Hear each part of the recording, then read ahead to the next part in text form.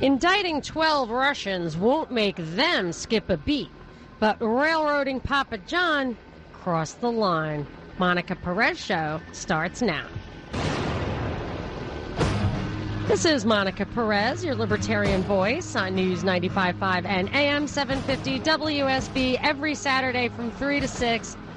Although I have been out for a couple of weeks, I don't think I have ever taken that much time off voluntarily, but I had a unique opportunity, which is actually relevant to what's going on in the world today.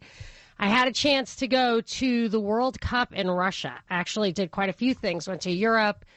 I went to Prague, Stockholm, London, St. Petersburg, and Moscow. And I paid special attention to understanding the impressions people in those places have about what's going on in the world. And also, I paid careful attention to my impressions of Russia to see if I could understand why everybody hates them right now, or whatever. They're under attack right now.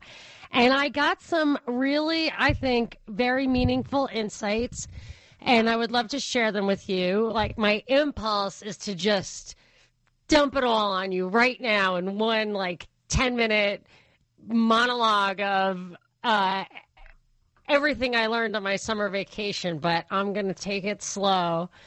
I'm going to slow that down. Another thing that I absolutely was, so my impression of what's going on with Russia, I'll just give it to you in a nutshell, is I was reinforced in my belief that Russia is a threat to the Anglo-American desire to be the most powerful in the world, or maybe it's oil hegemony. This expression, hegemony, is really important, I think. I actually should have looked it up specifically what hegemon is, but it's basically the dominant force or the number one peer, and there isn't really a world hegemon, like someone who really controls the world, but like the U.S. is the hegemon of the West, and that's what the Monroe Doctrine really says. It's that we're the dominant power in the West.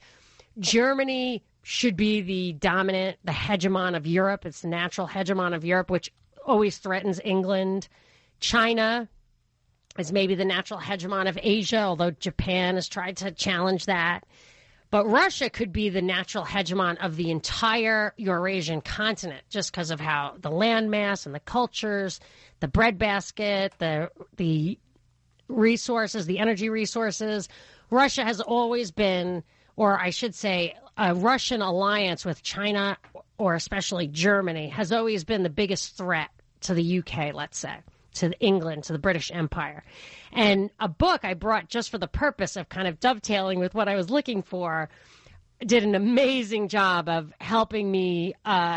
Maybe it just was a confirmation bias and told me what I wanted to hear already, but it was such a great book, an overview of the past century and how this desire to be the hegemon or to dominate the energy, to control the energy of the world for geopolitical purposes is really what guided the wars. The name of the book is A Century of War, Anglo-American Oil Politics and the New World Order by William Engdahl, who I guess is kind of controversial. I don't know. This book was great.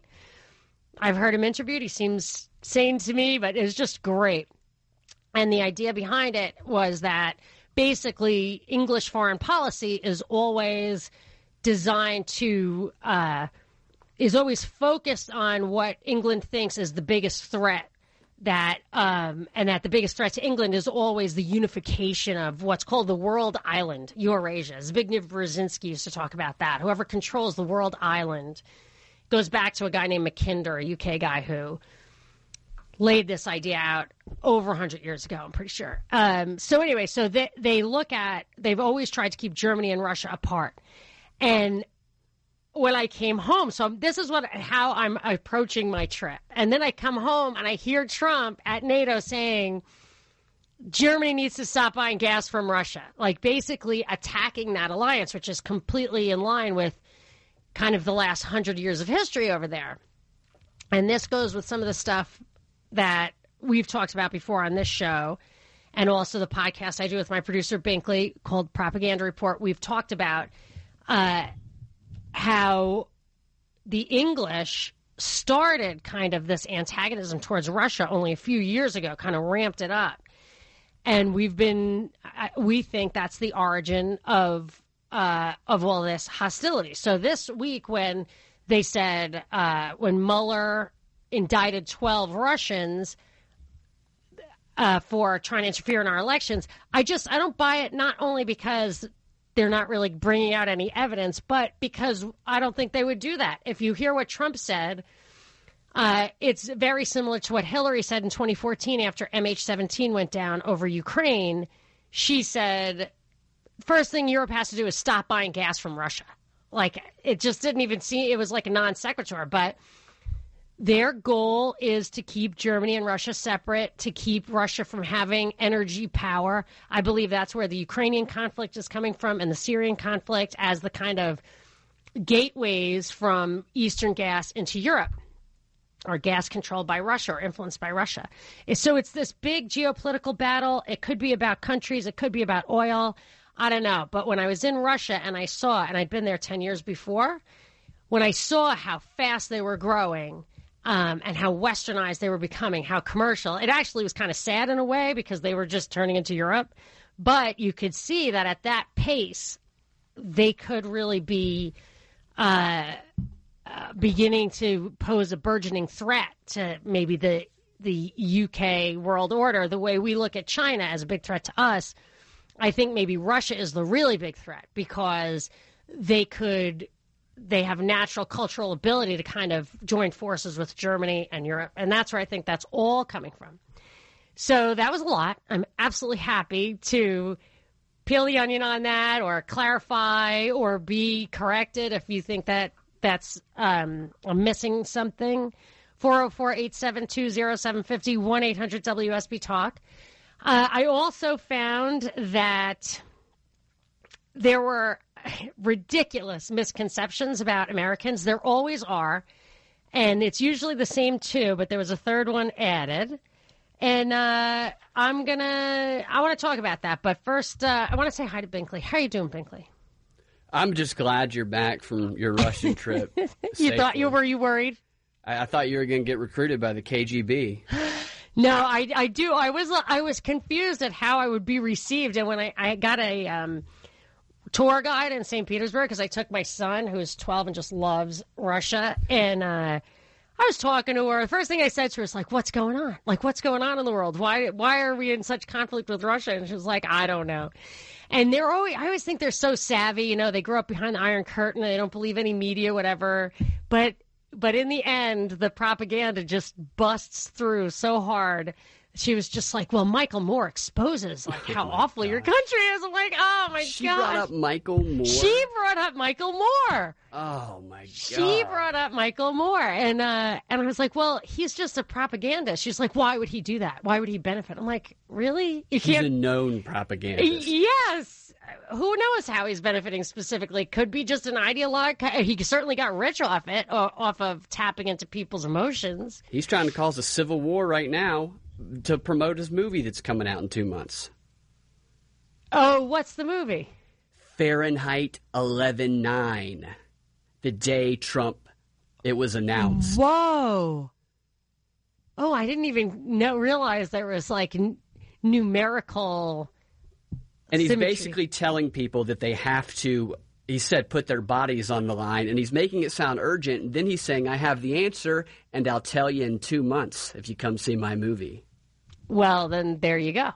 So, and of course people lap that stuff up. I'm actually trying to get better at not, it's like clickbait, you know, you just want the stuff that's like bad or gripping is the stuff that gets you engaged. I'm trying to avoid that, but I want to talk about this. One of the things that she said is like a Michael Moore thing.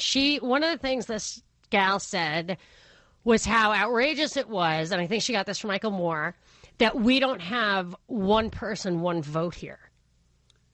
so she was like, how can that be? It just doesn't make sense. I said, well, we are historically, like, the Constitution was written for these sovereign states to have the superiority over this federal government. And she was just could not conceive of what I was saying. She's like, it's just wrong that your votes don't count. It's like, okay, but, and actually I wouldn't even care. I know Michael Moore wants to end the Electoral College or something like that. And I wouldn't even care if we maintained the Constitution in every other way, like the separation of powers and the 10th Amendment and all the amendments. I wouldn't even care because the executive branch shouldn't be as powerful as it is.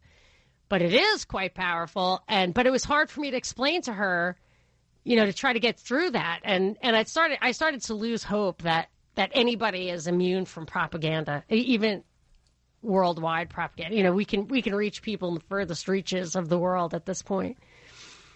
In an instant, you can whisper in the ear of the world. Yes, but she was worried. This is what I was going to say. She was worried about me. Like, I was talking to her, and she was like, why do you have I was telling her what people in the U.S. think, and I don't think that. She's like, well, why do you have a different view? I was like, I don't know. I try to think hard. I have a radio show, and I got to, kind of try to dig a little deeper and add some value and some insight. And she was like, aren't you worried about your safety? I was like, no, but maybe maybe that was her perspective, or maybe she had a point. But I did try to not make big waves. I didn't take any cards with me that are little cards that say, the Propaganda Report or Monica Perez Show. Like, I just did not want to be at the airport like, what is this? What is this? You're a propagandist? Never mind.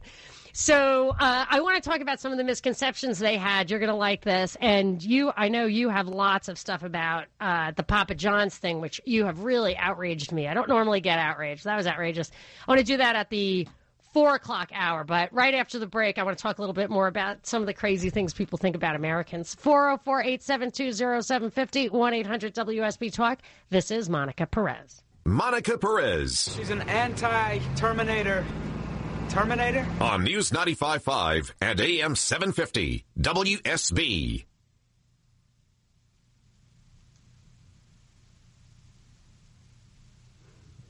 I can't hear that. So Binkley found for us a clip of Michael Moore calling for an end to the Electoral College. Do we have that clip? Yes, we do. Let's hear it.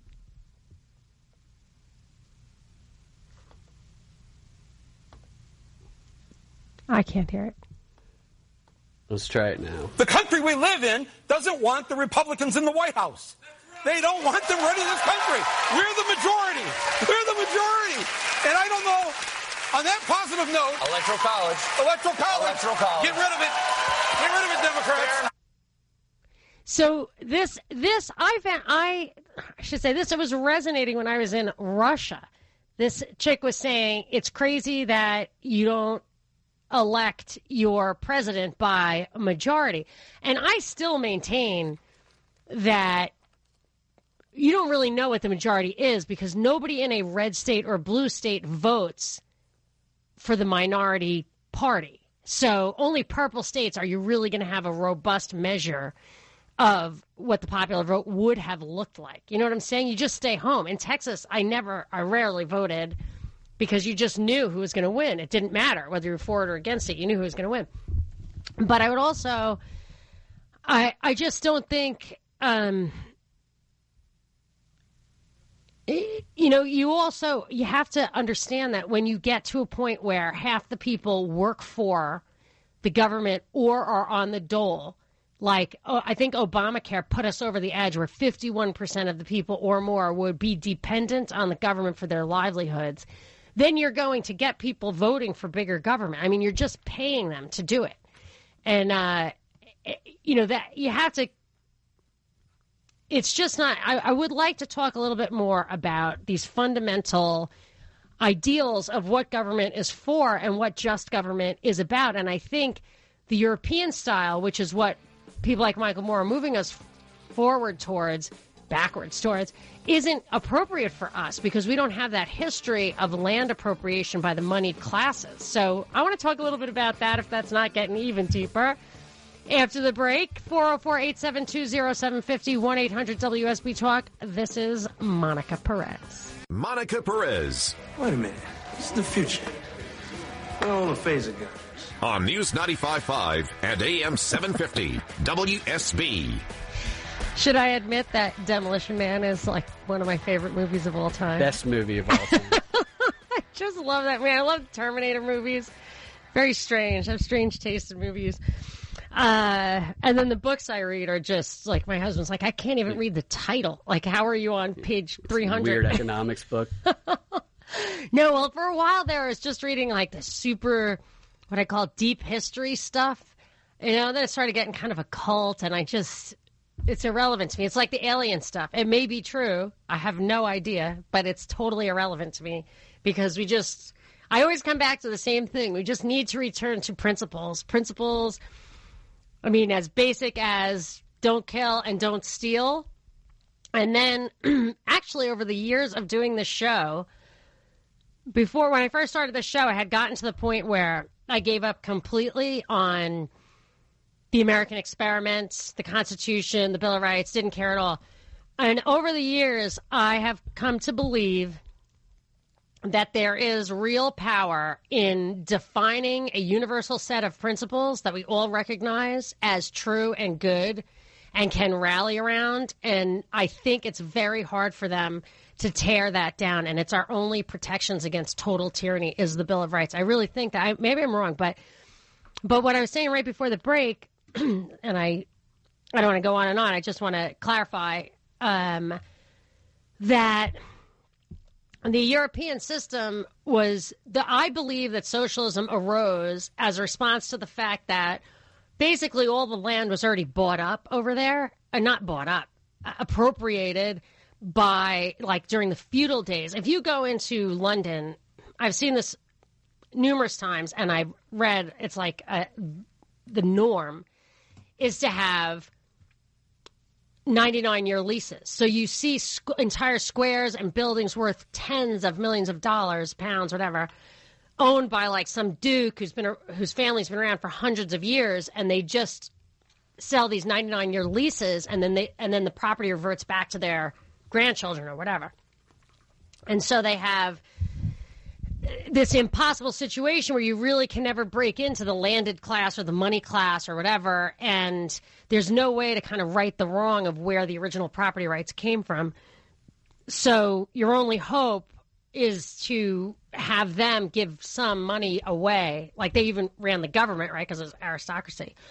Through socialism, it's like your only hope. Whereas here, just competition, like in the 19th century and stuff, just competition, free trade, free, entrepreneurship, free markets really drove productivity and wealth and equality so that's why John D. Rockefeller said competition is a sin, because competition is what would keep a guy like him from getting that kind of money and power. And it really creates a more equal society, really robust middle class of merchants and craftsmen and stuff like that. So to impose this European-style socialism on us is not natural.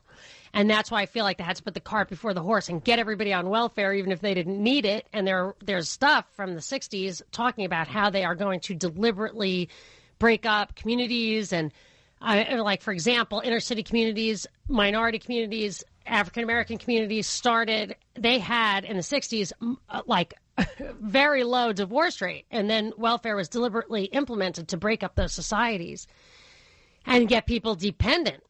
And then now they want to bring this socialism. I'm just saying, I was just following up on like Michael Moore's rabid saying that, we don't want Republicans, we want basically socialism, but it's a function of having become dependent on it, I think, if that's true, which I don't stipulate. Breaking up the families is straight out of the Communist Manifesto. I want to talk about that, and I want to talk about something else that I have deduced is also straight out of the Communist Manifesto, but I want to go to Linda in Kennesaw first, if we have a second. Hey, hi, Linda. You're on with Monica.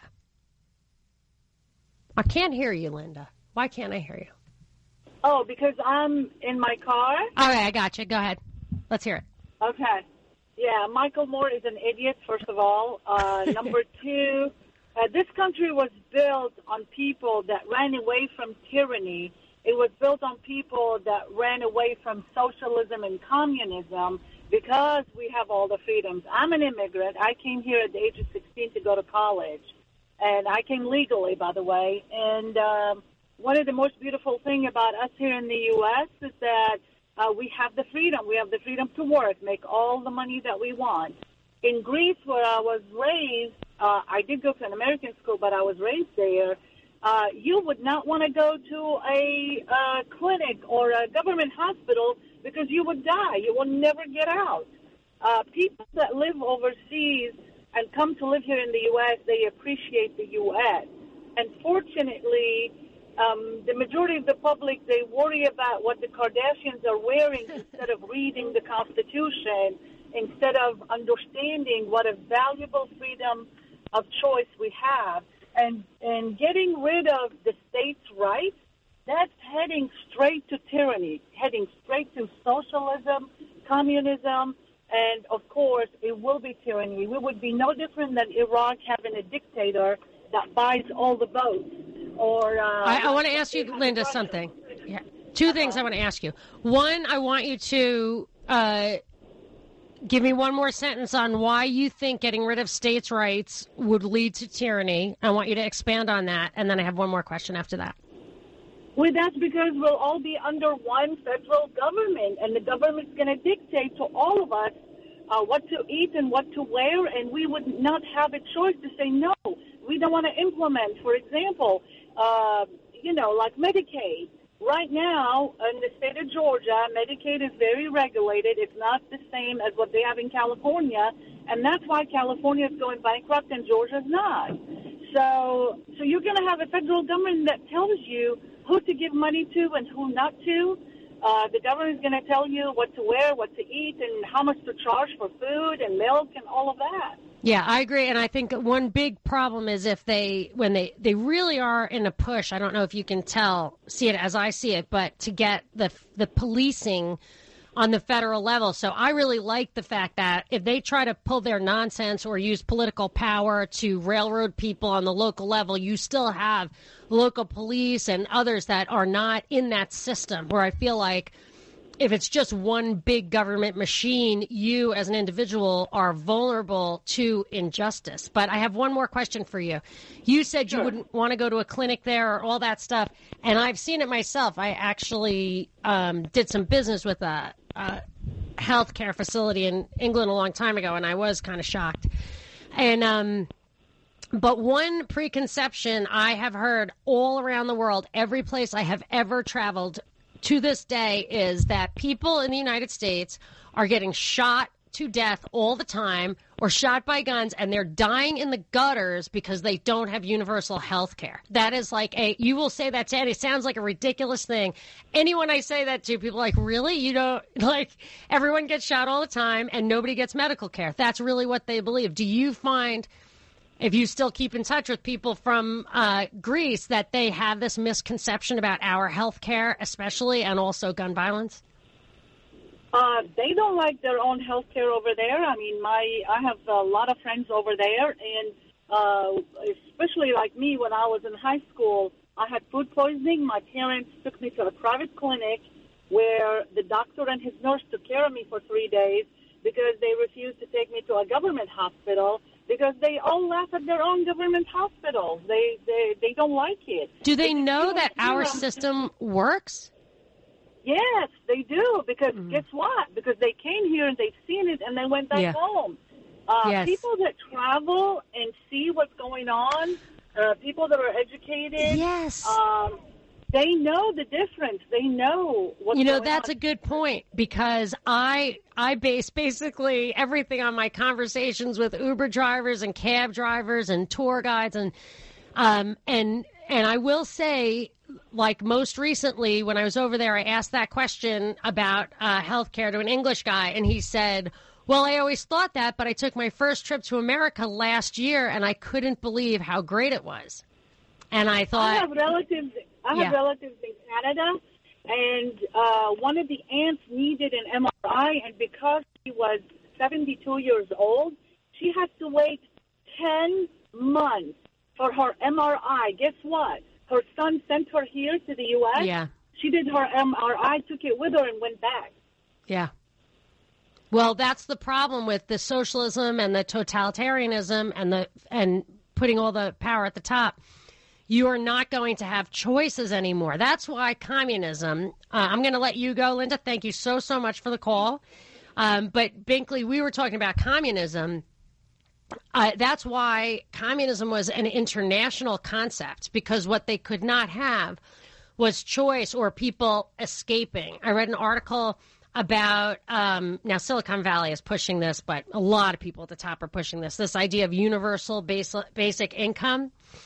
And they're doing it in this little town, Stockton in California, that has really got hit hard by the financial crisis and all that. And how they're doing, they're giving all like 1,000 poor people a check every month. But it's being financed by some Silicon Valley guy, Facebooker. But my argument is, okay, once that guy goes away and they need other people in Stockton to pay this, how are they going to keep the middle-class Stockton people in Stockton to pay off the lower-class Stockton people? They're going to have to build a wall, to keep those people in. They're going to have to get IDs from the poor people to make sure that they're from Stockton. All right, that's not really going to work. So what do? You have to make sure all the borderlands have the same policies. It was like with the no smoking. When they first implemented it county by county in California, all the restaurants suffered in the counties that had the no smoking policy because people would just go to the next county over and go to restaurants where they could smoke. And that was the argument, if I recall correctly, for California as a state to pass that law. Because at the local level, you can't have these restrictive, totalitarian, communist, slave-driving laws at a local level if people get to escape.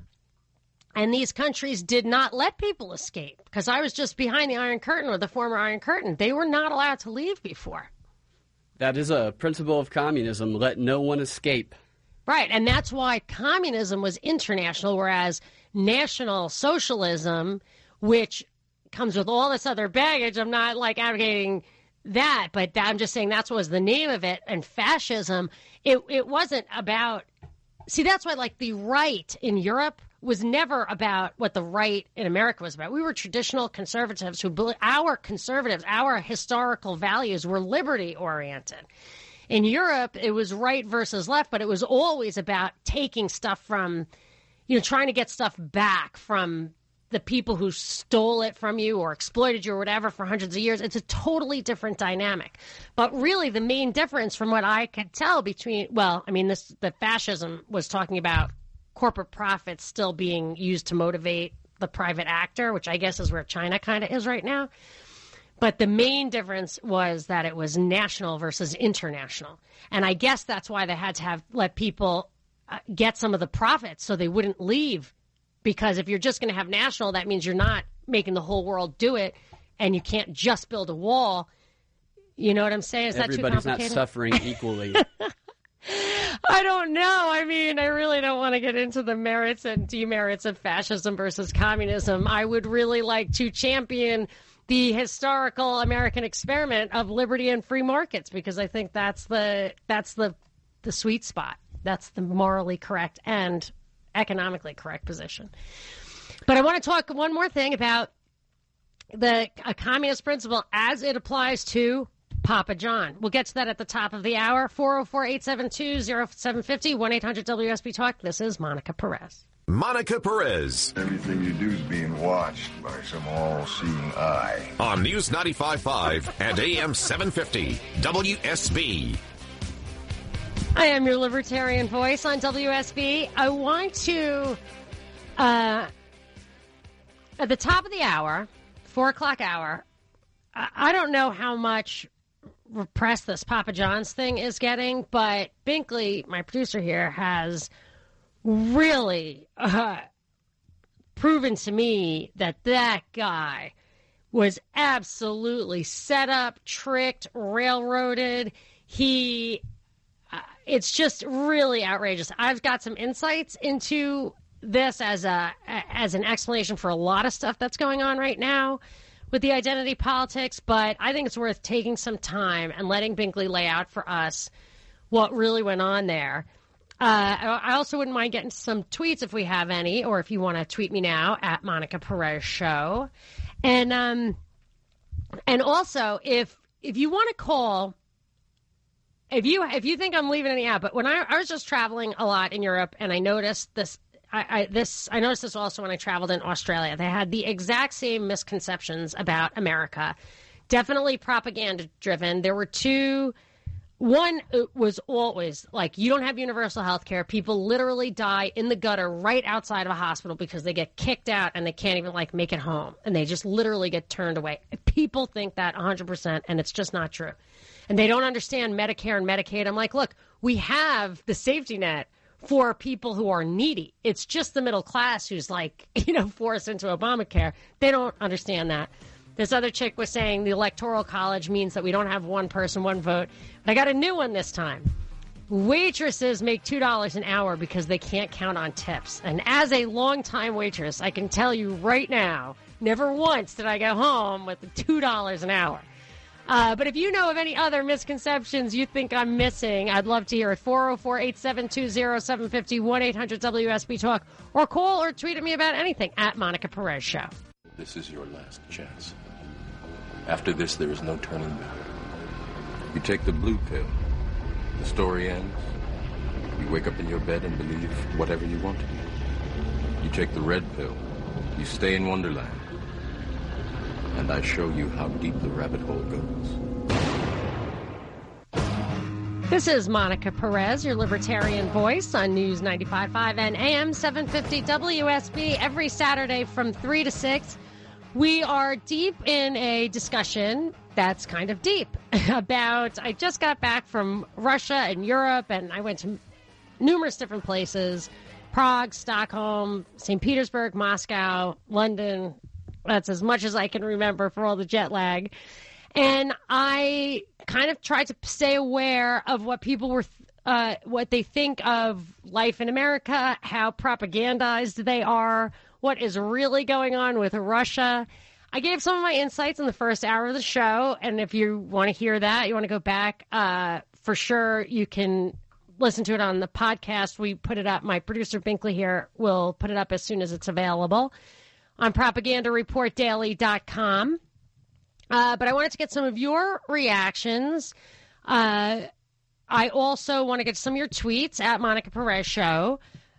Binkley, if you could tee something like that up, and I'm going to take a quick call. I put out the word if you want to share with me any of your thoughts on misconceptions people have about Americans abroad. But then I'm going to change topics to the Papa John story. I don't know if the real truth of this is out there, but you're going to get it on this show. Binkley laid it out for me, and I'm pretty outraged. So I want to get to that. 404-872-0750, 1-800-WSB-TALK. I'm going to Bill in Woodstock. Hi, Bill. You are on with Monica. Hello, Monica. How are you? Good. How are you doing? I'm doing okay. I could probably give you a unique perspective on one thing's for sure, you get the propaganda thing down. That's the way the world's been working for how many millennium? At least 2. Yeah, at least 2. All right. Yeah. I've been traveling to Ukraine for the better part of 18, 19 years. I've had a girlfriend there that I've known for 18 years. We'll probably get married one day. I'm 60 years old. We'll probably get married one day. But they want to be like us so bad. They want to be free. They want to, you follow me? So is she in Kiev? No, she lives in a forsaken place called Mariupol, Ukraine, which is right on the edge where when I don't want to talk bad about any president, but Obama gave away Odessa, gave away Crimea, he gave away Lugansk. Whoa. So she definitely lives on the western half of Ukraine. Because she's on the far eastern side. She is. So she's in the Russian, the Russian ethnically. All right, let me I realize I respect the fact that you went there and you saw it. I've been going there so many times. No, I didn't go to Ukraine. Hold on. I do want to say one thing, though. I'm interested in Ukraine because the idea that, have you heard the tapes of Victoria Nuland, the Assistant Secretary of State, plotting a coup against the democratically elected government in Ukraine? Of course. So how can you say that Obama gave away Crimea? I mean, he created that crisis. I didn't say he gave it away. I'm saying that everything was all set for Ukraine to join the European Union, et cetera, et cetera, et cetera. And Putin, he's got deep pockets, and he's can't imagine how powerful he is in Ukraine. He, at the last minute, said, no, Russia's making us a better deal. And they almost killed him. They were pumping him with Joxin to the point where his face was rotting away. Who almost killed whom? All right. I got to give you perspective. You understand what the mafia is, right? Yeah, I just want you to clarify what you said. Who was? Because look, I can't. If we're going to get into this story, it's got to be crystal clear, and it can't take. We can't go way, way back. I'm just saying so Putin made him a better deal. He took it. Then the EU didn't like that, and there is leaked audio that their investigation showed that that violent uprising was actually instigated by a single sniper who shot both protesters and police in order to create the circumstances where this president almost got killed. Well, okay, that's there's always two sides to any coin. I'm trying to keep it simple and stupid. Okay, their culture, their norm is, Putin is revered. Even in Ukraine, he's revered because Ukraine is a really strange place. It's the breadbasket of Russia, and the word Ukraina, which is the word Ukraine, in a true translation from Russian, actually means out country. And they've always been like, not a bastard stepchild, but we own you. And that's what it is. There's a storied history. I'm familiar. Go ahead. Keep going. I'm interested in what's your upshot. I'm interested. All right. My upshot is real simple, okay? Now I got to think about it. How do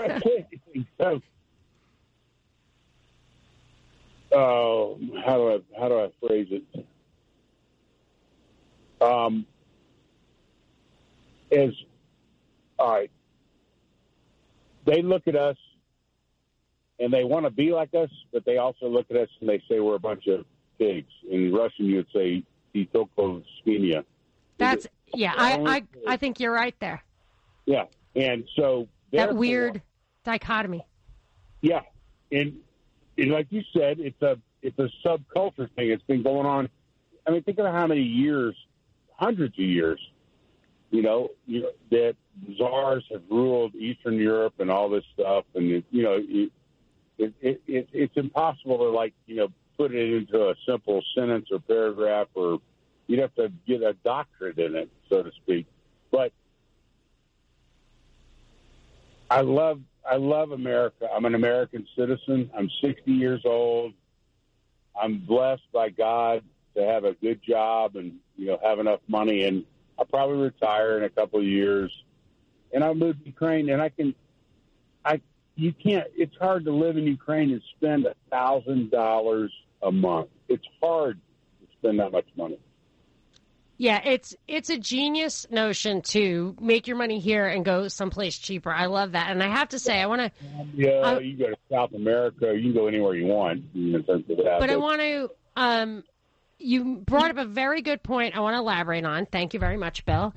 That when I talk about this kind of Anglo-American worldview and how Russia is a threat to that, I did not bring up, which is true, that I don't think of Putin heroically or Russia as great. Like I've actually thought of that possibility. Like, what if they're the only hope to restrain what might be developing, emerging as absolute power.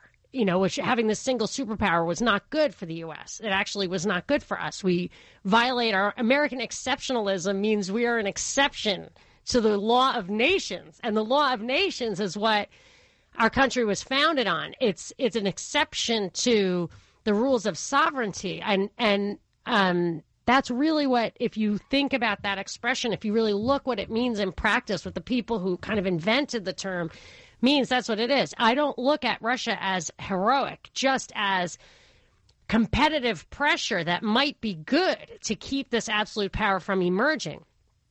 But, of course, they may well have the same designs. Certainly, I would assume that they also acknowledge this Monroe Doctrine type idea of a regional hegemon, the regional guy who's in charge of his region, like the U.S. is in the Western Hemisphere. Russia must think of itself that way with respect to Central Europe and Eastern Europe. And it was that, if you want to look at the kind of mainstream narrative, it was that conflict where Germany and Russia would kind of clash, because Germany would view itself as the European hegemon and they would get Central Europe. That's even the mainstream will say that. This is just a reality I'm trying to bring out, like how to look at it, is not this idea that this, Binkley, the clips you gave me from the Chatham House, which is the kind of Council of Foreign Relations of Europe, where they talk about literally clip after clip. I was trying to pick a few out of the ones you sent me, but they're all the same. It's just vicious propaganda about how Putin is like subhuman and you can't talk to him because he's completely outside the realm of any kind of political norms, and then describes what he does, which is exactly what we do. You know what I mean? Yeah. It reminds me of like all the propaganda you've always said. Propaganda is always some guy blaming the other guy for doing the same thing he's doing. Yeah. And that's what it comes off as. So I don't mean to, I appreciate the call, Bill, and it really helped. I like to bring out the weaknesses in the argument, which are, I'm not saying they're heroes. I'm just saying there are two sides to the story. And if we're not going to abide by objective, universal principles of right and wrong and respect the sovereignty of other countries, you can't really defend our behavior in the face of others who are accusing of doing the same thing. And maybe a competitive posture. Bottom line is, if we had stuck to those principles, our 19th century principles of free markets and individual liberty and strong property rights and limited government, we would be an Eden. We would be so overwhelmingly powerful just by virtue of economic prosperity. I mean, we'd be as rich as the richest Saudis as the lowest person here. Really, I believe that. And they put the brakes on it on purpose. Like, that stuff is in the record. So I think that would have been the answer. That we would have won in a truly competitive battle, but we decided to get lazy or to try to control all the oil in the world or whatever. And now here we are, where the end game might be violence. It certainly has been in the past. Anyway, let's continue the conversation. I want to get to those tweets and also the Papa John stuff after the break. 404-872-0750, 1-800-WSB-TALK, or you can tweet at me at Monica Perez Show. Monica Perez. And now for something completely different. On News 95.5 and AM 750, WSB. I am your libertarian voice on WSB. I have time for a quick call. Vince, I hate to rush you, but give me what you got. No problem, Monica. You said a moment ago that American exceptionalism had to do with something about the U.S. above all of the other nations, and that's fundamentally American exceptionalism is the idea that the United States was the first country founded on a written constitution that limited the government and protected the freedom. I want to tell you something. I want to say this. I want to clarify this. I'm so glad you called. That to me is the American experiment. That is American extraordinariness. But I think the word American exceptionalism is snuck in there to confuse us. And when you dig in, what are they an exception to? not just any arbitrary norm, but an exception to that one rule? The nature of man. What do you mean? It's an exception because tyranny takes over in virtually all circumstances of government, and ours was specifically created so that hopefully that wouldn't happen. Yes, I agree with you, and that's the American experiment, and it's why we are extraordinary. But I really believe that it's a trick term, American exceptionalism, and I actually, very controversial figure, some people think was limited hangout, Fletcher Prouty, wrote a book on, I think it was the JFK book he wrote. He was the Deep Throat, I think, perhaps, in Oliver Stone's movie. But he said that that was the turning point. That is when we kind of went south, is when we thought of ourselves as having the right to make exceptions to respecting the sovereignty of others. Well, you said it goes back, like before the Monroe Doctrine. So I'm not sure if it would be, the 70s. But anyways, I just wanted to share that. Yeah, I appreciate that. I really do. I love the clarity. My stuff about the Monroe Doctrine was, I see how it relates, but I wasn't meaning for it to relate. I was just saying the concept of a regional hegemon, a one country that dominates an area, is exemplified in the Monroe Doctrine, and that's also kind of what, if you want to look at the USSR that way, or the EU, Germany would lead. That's all I was talking about. But let's continue getting into the deeper stuff after the break. You can tweet at me at Monica Perez Show. Monica Perez. It's like everything I've been brought up to believe was all made of bull. On News 95.5 and AM 750 WSB. Did I authorize that bleep drop, Binkley? Was that his idea? Yeah, it's been authorized. Okay. It's fine. That was the Terminator, right? I just love the Terminator. Oh, yeah. I really wanted to name my son John Connor. And then I realized I should have named my daughter Sarah Connor, because she's the one who's going to be change her name. Preparing for the revolution. Anyway, but the older I get, the less appetite I have for armed uprising. I'm just kidding. Not even allowed to joke about stuff like that. Unless you're Michael Moore, you can.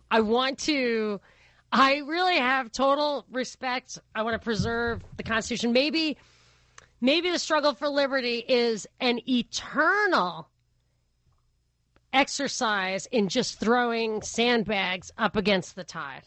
That's what it is, that it's forever, that it's a constant. I really feel like that's the whole constant vigilance thing that Jefferson kind of, I think so, alluded to. So we had a couple of great calls. I really appreciate Bill and Vince bringing out, helping peel the onion a little bit on some of the things that we were talking about from my trip to Russia and my experience in Europe and the feedback I get from people over there on what they think we're like.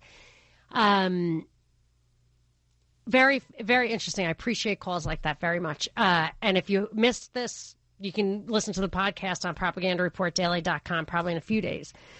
I really, first of all, how you doing, Binkley? Binkley's my producer. If you just tuned in, he brings us the clips and the more outrageous stories. He likes to trigger me and reads my tweets. So don't ever tweet at me anything you don't want him to know. So what you got, Binkley? You got a tweet for me? I have a tweet from Justin Amash, who one of my favorites, if not my absolute favorite congressman. He tweeted on, I believe it was Thursday, he tweeted, "Today, by a vote of 363 to 54, Republicans and Democrats in the House quietly reauthorized funding for intelligence agencies and activities that have been used to violate the constitutionally protected rights of Americans." Thank you for that. That's very important. Here's the thing. We spent the week listening to Peter Strzok's testimony. Yeah, the guy who looks like he can't go within 100 feet of a schoolyard. Yes. There is something. You said something about him. About his how he was cast. Say that again. He is every corrupt FBI villain in every movie and TV show everyone has seen. looks like him, acts like him, talks like him. Right. I did not pick up on that. Now that you say it, it's definitely true. And there was such a theatrical quality about him and that whole episode, and the texts all seemed crazy to me, that I walked away convinced that the whole thing is like might even rise to the level of a hoax. I really don't know. He seems like a crisis actor to me, and I'm trying to stay away from that stuff, but I just can't. Nothing struck me as real with that. I thought he was going to bust a blood vessel in his neck with the intensity which he stated that he loved the FBI. Yes, that did seem like borderline inappropriate. It made a lot of people uncomfortable, I think. But what I noticed about him, like the thing that struck me the most about him, was how he embodied the dialectic as a single individual. So he was the hero and the villain at once for everybody, just like basically every presidential candidate now is. But the diverting power of that is absolute. Like, everybody in the world loves him or hates him and is focused on that emotion. So when I tweeted that this guy, that I just thought this was the height of diversion, because I believe what's happening with NATO right now, when Trump said Germany needs to stop buying gas from Russia, to me, that absolutely encapsulates everything I think about the origin of the world wars, as just about making sure Germany and Russia do not cooperate. Like, that's what it's all about. So to me, that was like the most momentous, symbolic, significant geopolitical, that's overstating it, but that was a symbol, a representation of what I think is the most important geopolitical issue. And I kind of said this guy struck, whatever. Weird spelling. Yeah, is a diversion from important matters. And I got a tweet, which I'm going to take the liberty of reading myself. I love you, Monica, even though I often disagree with you. I believe both of those things. But your tweet appears to lack appropriate anger and disgust at these corrupt FBI Keystone cops. Right now, I'm so angry at the smirks and lack of remorse. No evidence Trump colluded, but clear evidence of FBI corruption.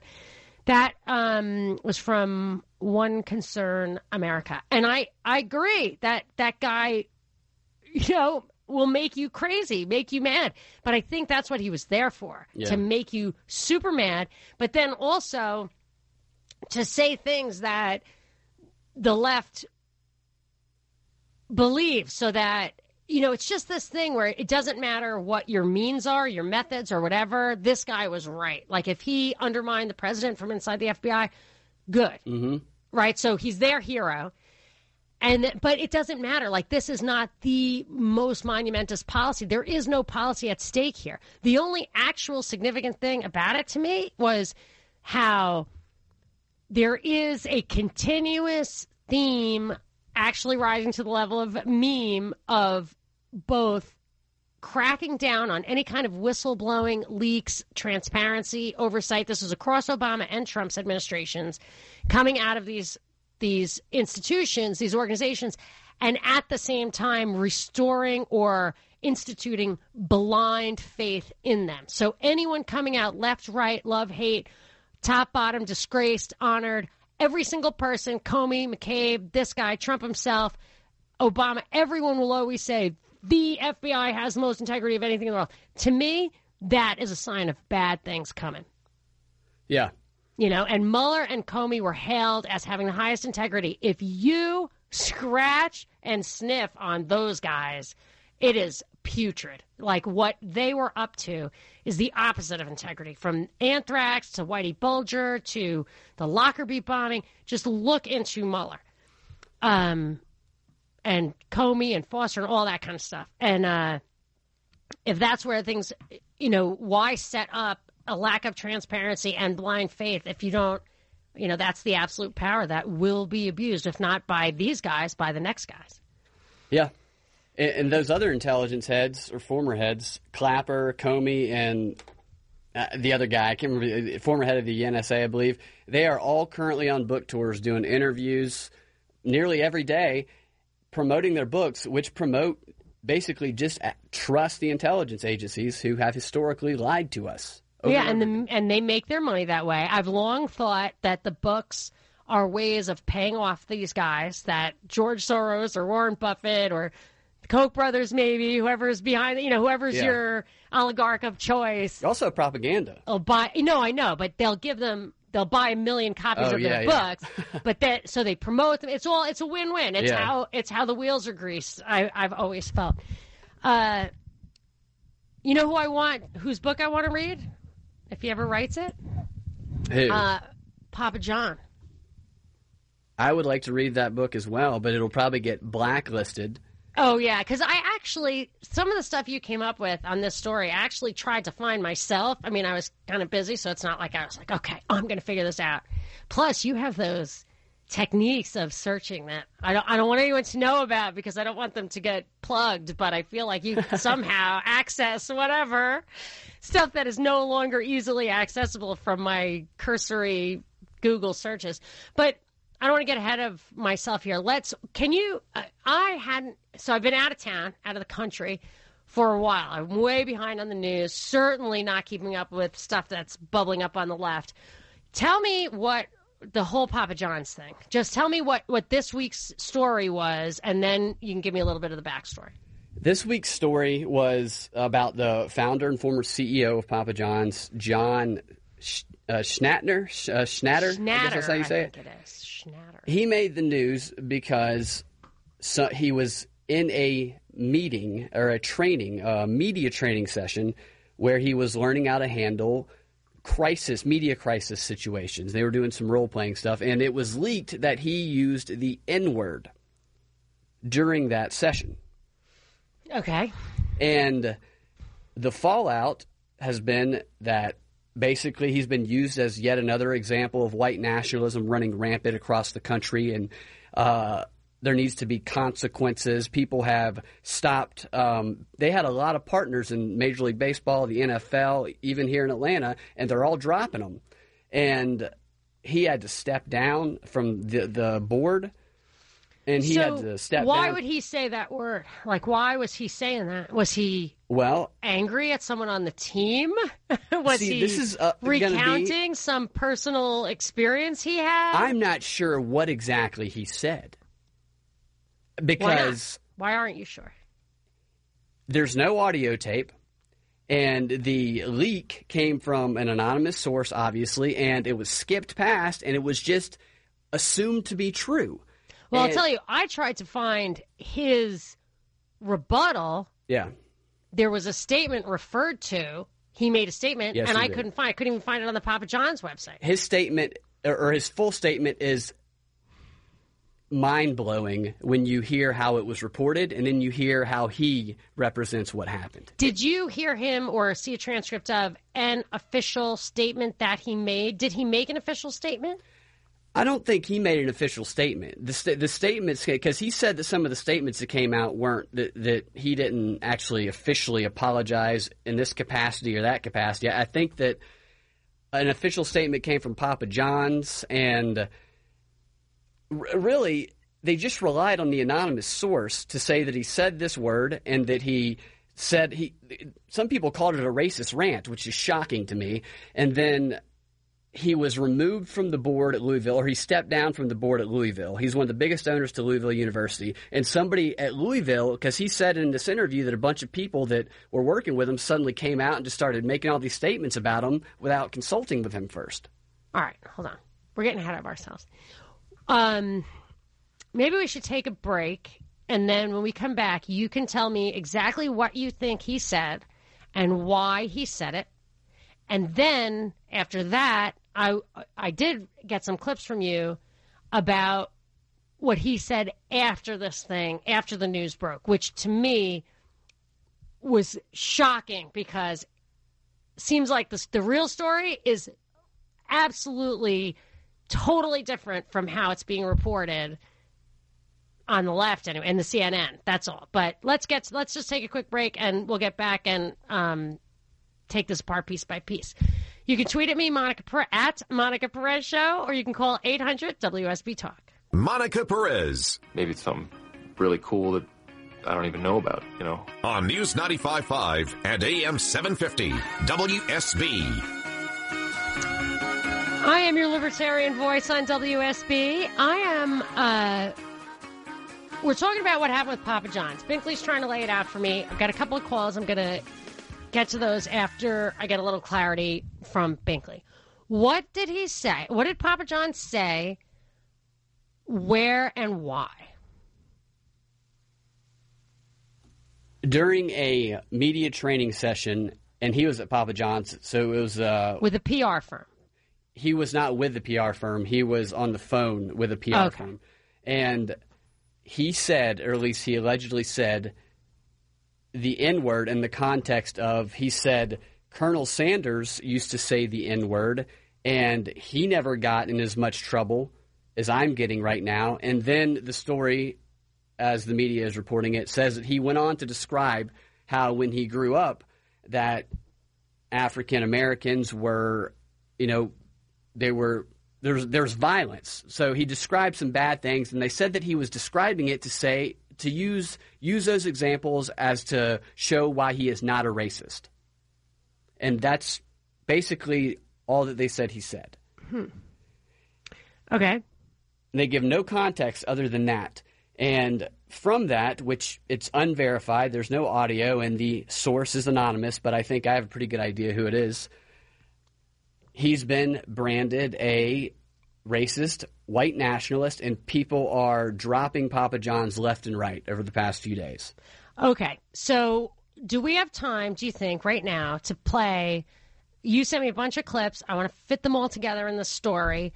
Let's start with the first 20 seconds of Don Lemon's report on CNN, and then let's go on from there. Okay.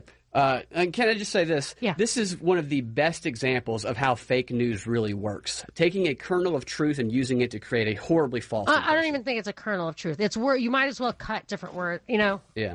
Okay, here's clip 9. I want to talk about what John Schnatter did. He used the N-word while he was on the phone with a public relations firm hired to help him respond to questions about race. That's according to Forbes. And he said, Colonel Sanders called blacks N-word. It was referring to the founder of Kentucky Fried Chicken. And then he complained that Sanders faced no backlash. So go on. I know you want to respond to what the congressman said, but that is the backstory to what Schnatter said. Sure. And I think it's unfortunate because... Sorry. Okay. He is implying that guy was saying, why can't I use that word? Yes. Which is definitely not. And then we're going to peel the onion right after the break. You can tweet at me at Monica Perez Show. Please, take my hand. Now, open your mind to me. Please. Open your mind. Open your mind. Open your mind. This is Monica Perez, your libertarian voice on News 95.5 and AM 750 WSB every Saturday from 3 to 6. We are going where I think others do not go. I don't know why this hasn't been exposed 24/7 as a propaganda effort. Extremely unjust, from what I can tell. Normally, I'm like, I don't know what it's like to walk in somebody else's shoes. But this Papa John's thing is definitely a setup. Papa John is accused of having said the N-word, which he did. But he was pressured into saying it. He was referring to someone else. And what he was saying was, we don't use that word around here. We never have. It's not something we have to worry about. Stop worrying about it. We don't use that word. And that's what I'm getting out of this story. And for that, he's basically, he hasn't lost all his money, but he seems to have lost everything else and his reputation and everything. And I think he's actually handling it rather graciously if you listen to some of his interviews after the fact, but it's kind of hard to find the real story and his real words and his real statements. They're just not being brought out. But I think we should bring it out because it really demonstrates the power of fake news. I mean, this is fake news. I kind of laugh at that term because Trump only uses it about CNN, and it's also on Fox and every place else that's just coming out of the glowing box 24/7. But this is CNN, and it is really fake news. So Binkley, my producer, brought this stuff to me, and I find it very convincing. Before the break, we played a short clip of Don Lemon misrepresenting this, and the end of that clip I want to play now to set the tone, and then I want to play Papa John in his own words about what really happened and let you see if you agree with me, then you can tell me what you think. So, Binkley, can you play for me the second half of that Don Lemon clip now? Step here. He's on the board of trustees for the University of Louisville, and they're calling for the university to remove him as well. And I think that is the obvious next step. It should never be a surprise to us or a gift to us when someone gets out of the way when they're touting white supremacist beliefs or racism. He should be removed of everything, of every public platform where he sits. Alice. Okay. So this was a guest on Don Lemon's show on CNN, or does she have some? It's a regular commentator. Okay. Andrea Rye, I believe is her name. Okay, so she's saying that Papa John is touting white supremacist beliefs and is a racist. So let's see if you think that's what was really going on. And he should lose all of his public platforms because of it. Yes, right. I want to play some of these clips, and then I want to get into why they're after him and that the fold in with the communist philosophy of sacrificing yourself for the good of the collective. I think they're mad at him for pushing back on issues in the past, from Obamacare to the commercial impact of the NFL take a knee movement. Just by speaking freely about that stuff without prejudice, it seemed like to me, he got. You're not allowed to get you're not even allowed. Like, I think Scott Baio defended himself against what seemed to be false accusations of sexual misconduct, and for that, I believe he's like blacklisted in Hollywood. The reason it's communist, in my opinion, is, from what I understand about the Soviet era, you would have to sacrifice yourself for the good of the state, whether you were right or wrong. Even if your ideology was correct and you were calling out real transgressions against the communist ideology, you were expected, at least in spy novels and stuff, you were expected to sacrifice yourself for the good of the state, which was also the party, the good of the party. So when that's why I feel like, that's what I think the significance is of the Me Too movement, where they're like, look, we're not going to wait for a trial or an investigation. It is your obligation to step down as a sacrificial lamb for this movement for the good of the party. You may or may not be repaid in the future, but this is our job as collectivists. And when a guy like Papa John doesn't doesn't adhere to this, he's going to go down and go down big. So she said he was touting white supremacist beliefs and was a racist. Now, let's play clip 29 just as a first foray into trying to understand what really happened. This is Papa John himself. They were promoting that kind of vocabulary, and they kept hitting it. I'm like, no, we're not going to go. We're not going to do that. That's not how that's not what we're about in our heart and soul at Papa John's. And they kept going. And I said, listen, so-and-so used the N-word. I don't use the N-word. We don't use the N-word, and we've never used the N-word. So that's dead in the conversation. That sounds to me like they were pushing him. And you were saying, Binkley, that you have an insight into that because they were doing role-playing? This was a media training, and this was a role-playing scenario to handle media crisis. And I've worked in some of these environments facilitating corporate improv training workshop type stuff. And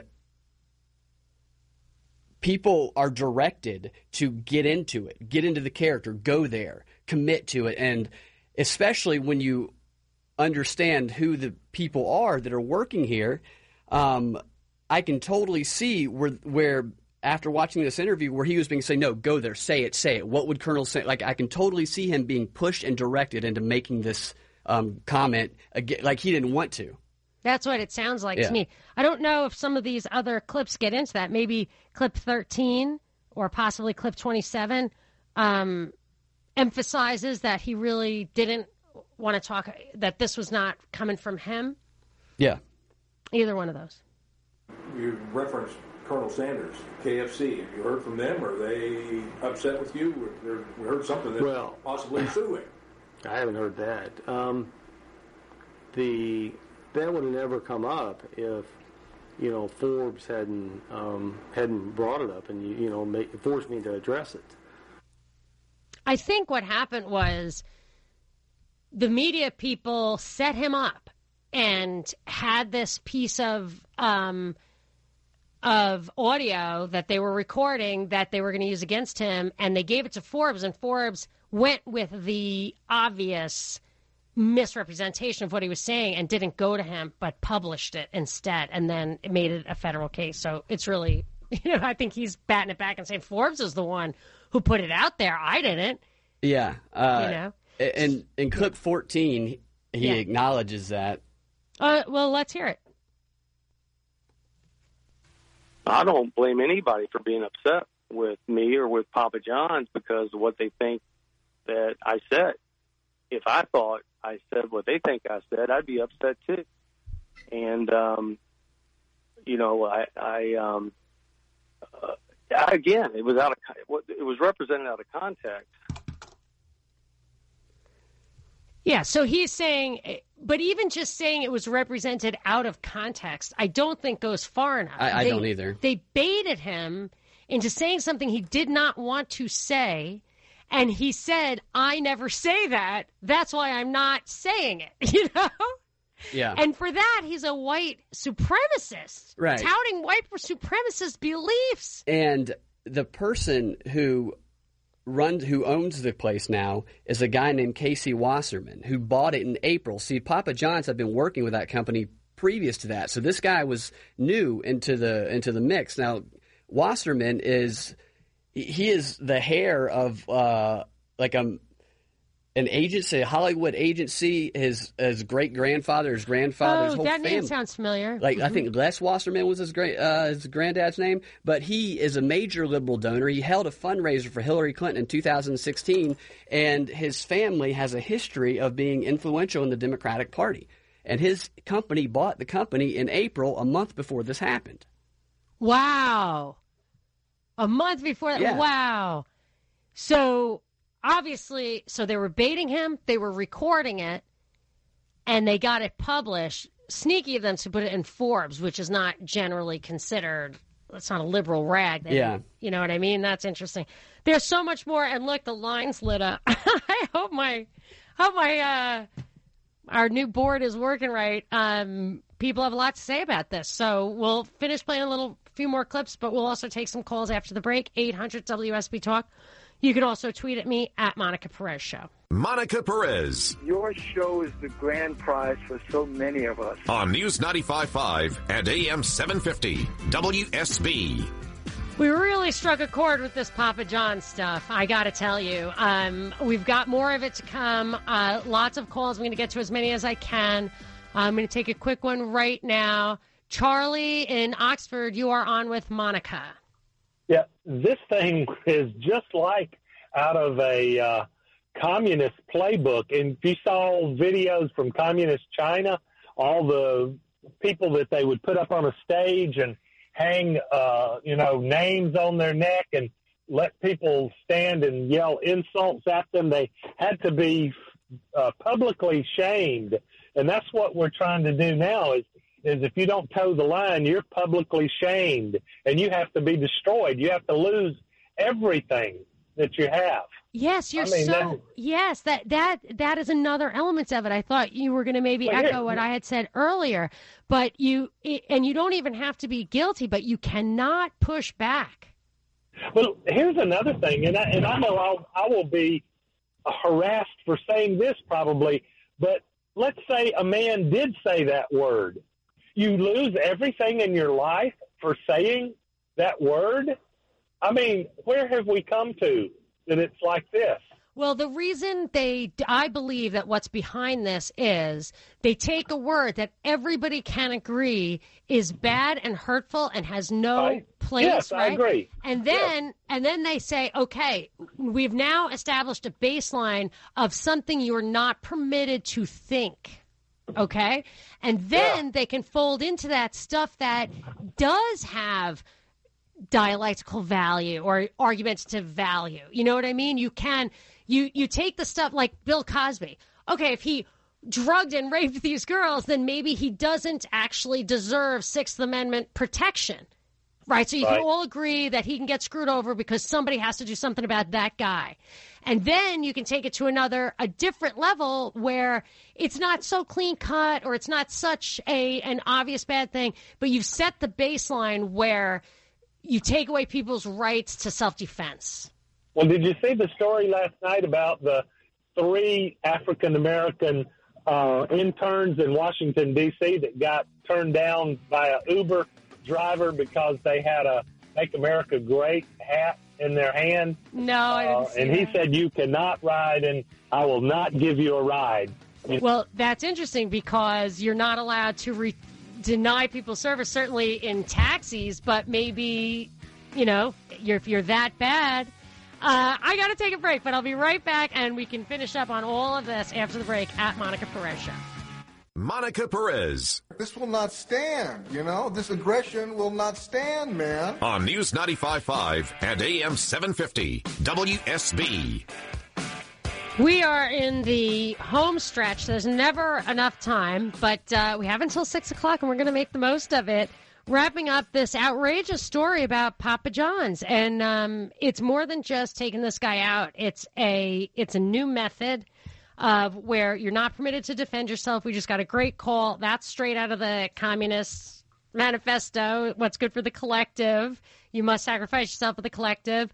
But we just got another great call saying if you look at old films of Red China, they would publicly shame people, hang signs on their necks, and strip them of everything. And that's what they're trying to do to this guy. And I would say I'm not seeing a good reason. I want to give you a prize pack first, and then we're going to play some more clips and rapid fire through the calls if we can.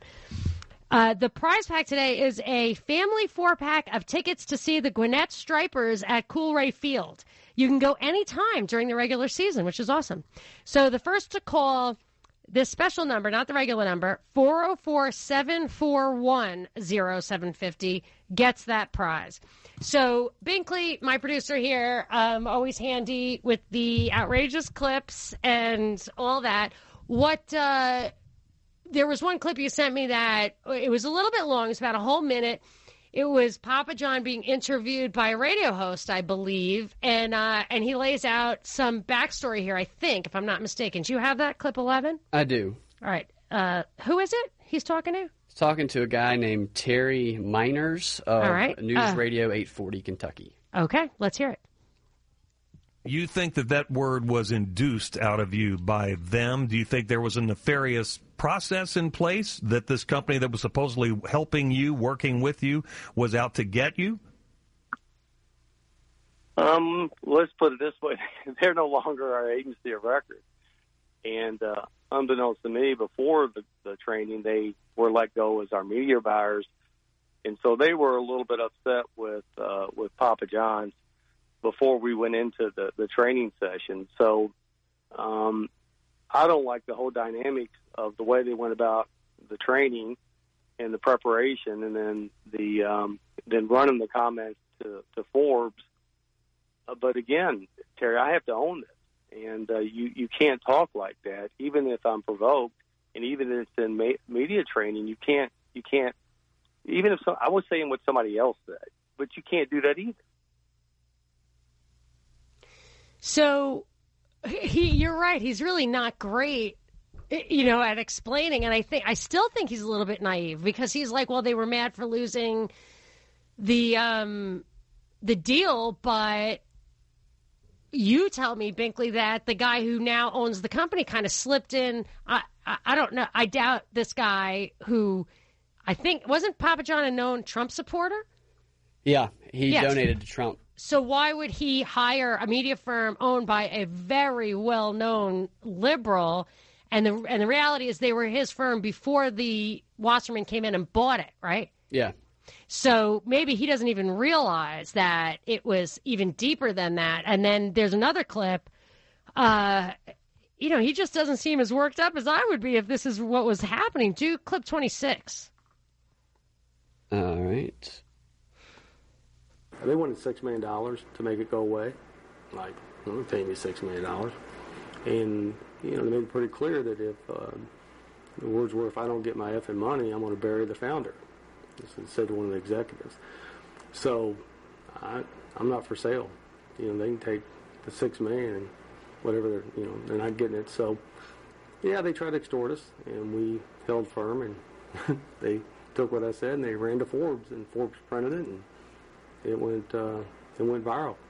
I mean, I wouldn't be surprised if the $6 million was a trap also, that if he paid it, because Cosby paid that chick off for something he says he didn't really... An admission of guilt. Right. So I think that this thing was absolutely political from the beginning. And I want to go to a call, I think dovetails with that. JR in Gainesville. JR, you are on with Monica.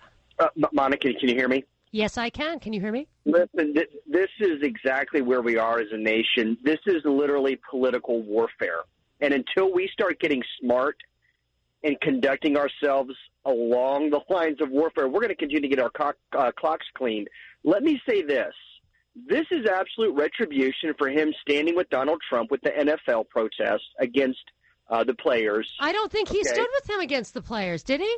Well, didn't they pull their advertisement for that, for the NFL? Yeah, but Binkley tells me what really was just a comment that was neutral. Go ahead. Listen for a second, JR. Binkley, go. He was talking to donors and about the... Not donors, investors in his public company. About the reports, like the quarterly reports, and they were down. And he believed the reason they were down is because the NFL viewership was down, and Papa John's was an official sponsor of the NFL. So people weren't seeing their ads, they weren't buying as much pizza, and he attributed it to them not solving the problem of the kneeling for the anthem thing. But are you saying, JR, that you think that Papa John's stood with Trump beyond just that? In a way, but let me say this. This is the demonization of politics at its best, where what happens is the moral masters of the universe come up with a contrived event or story or outrage, just like the migrant crisis or whatever. They claim the moral high ground, and anyone who isn't against them, they get to literally destroy. Now, this is not that far down the road before we get to the Colosseum-filled, lions where they were putting Christians in them, thousands of years ago, where you isolate someone, where you make the Jews wear the Star of David in Germany, so we're identifying that person. We're going to push them out. They're going to be an outlier, and then we basically get to do whatever we want with them.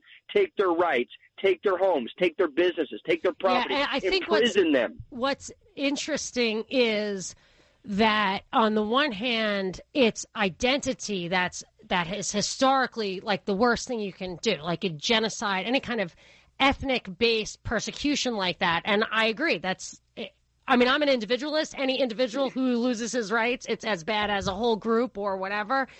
But they're going to extend this to political views and say, now, your identity is sacrosanct, but your politics are a choice. And if you're evil, you're evil, man. Well, Monica, this is where I'm going. Extend this to, you don't have our view of abortion or gay rights. It's going to be the same isolation, the same separation, the same demonization. And I'll say this, the sad part, the paradox here, the really sad part is we have these feigned moral outrages that are basically set up hit jobs. And then on the other end of the spectrum, Monica, we've got true national security being compromised with the Awad scandal. No one goes to jail. No one's prosecuted. No one's, suffering under the penal system for breaking massive, serious, laws at the felony level. I can't go into. I feel like you're going into the dialectic where it's pure left, right, pure Democrat, Republican. I can't do that, but I can say because I feel like the real issue are the fundamental rights that we are being set up to lose, the First Amendment rights. I started the year by saying the theme of the year is going to be you're a Democrat or you're evil. And evil can be punished. So identity can't be punished, but your political viewpoints, if they make you evil, can be punished, and you have no rights because you're subhuman at that point. It's all getting rather disgusting, in my opinion. But I don't know. I still think the same solution is always absolutely fall on the sword for our protections. I'm telling you, the Sixth Amendment, make sure people get real rights to self-defense. I don't know. Let me keep going. I want to go to Ron in Canton. Hi, Ron. You're on with Monica. Hi, Monica. I read about this Papa John's story a day or two ago, and it gave the context, so I didn't think much of it. And then I look at what he's done today and divesting himself and stepping down from this and that. Why don't these people fight back instead of be steamrolled? I don't understand it, and he's got the money to do it. Yeah, I was trying to find his answers. First of all, I think the whole point is to teach you a lesson for fighting back. I don't think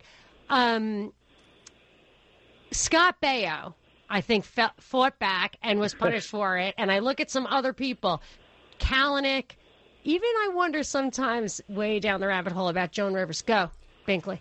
I think hiring a PR firm to help you manage these situations is how people fight back. Because he doesn't have the natural ability to do that. Like Trump is very good at doing that kind of thing naturally. Companies hire PR firms to help them strategize this, and he happened to get like a Trojan horse in there. Trojan horse for sure, because it looks to me like they bought the company in order to get to him, and the company was ripe for that, perhaps because they had lost the bigger business of the media. I really don't know what the nuances there, but it looked very stinky, like a setup from the beginning, and I just would not think of the major Hillary donor as a guy this person would choose to help him navigate these icy waters after he stepped in it a couple of times, doing what you're supposed to do. You're supposed to explain why your revenue, why your sales are down. You're supposed to explain it in no uncertain terms. And as a matter of fact, you have a fiduciary duty to do that. If you did not tell the truth, you could be held liable for that. It's deceptive. And he said to satisfy the problem in a way that satisfies the players. Really? Yeah. Yep, this guy's getting handed to him. And I think that bad politics, like having evil Trumpian views, isn't anywhere near as grievous a sin as being rational and intelligent. And like the Cavill story you sent me, Henry Cavill, whatever, the actor who said some views about #MeToo, and they seemed reasonable, and they're just like, you're disgusting. I don't want to be called a rapist for not raping anyone. You're a rapist. I was like, what? Anyway, sorry, that doesn't make sense. Maybe we can talk about it after the break. This is Monica Perez. Monica Perez. Thank you so much for dragging me down the rabbit hole. On News 95.5 and AM 750, WSB. Wrapping it up, I wanted to let you know that you can hear the Republican candidates for governor debate on WSB Sunday at 12:30 to 1:30. Casey Cagle and Brian Kemp square off. See it on Channel 2 Action News and hear it on News 95.5 and AM 750 WSB. And I will give you my 2 cents on all that next Saturday from 3 to 6. We got to wrap it up, but there is more of this. Binkley, tell people how they can hear this podcast, hear other stuff. And I did take a little vacation. We'll be back on the podcasting this week, too. Go to propagandareportdaily.com, click on the Apple or Android icon on the right, and you can find our shows there. That's awesome. I am going to give David 45 seconds because he's been on hold so long. David, can you give me what you got in 45 seconds? We ready to lock up the note? Yeah. Nope. Great job. Yeah, Sorry, buddy. I lost him. He was on hold for so long. Okay, so then how about you take the last word, Binkley? What's the takeaway on the Papa John's thing? What should he do? What should we do? You got 15. Well, my takeaway from that is the fact that the story here, really, if it was an objective media, would be that somebody accused a major liberal donor who was a major Hillary Clinton fundraiser of extortion for $6 million, yet the story is about how he's a racist, the other guy, Papa John's guy. Yeah, that's a good point. And you know what I think is a big tell are the dogs that don't bark. Why isn't Fox saying what we're saying? Right, exactly. It's all a scam. Anyway, visit us on propagandareportdaily.com, and we will be back here on WSB next Saturday from 3 to 6. This is Monica Perez.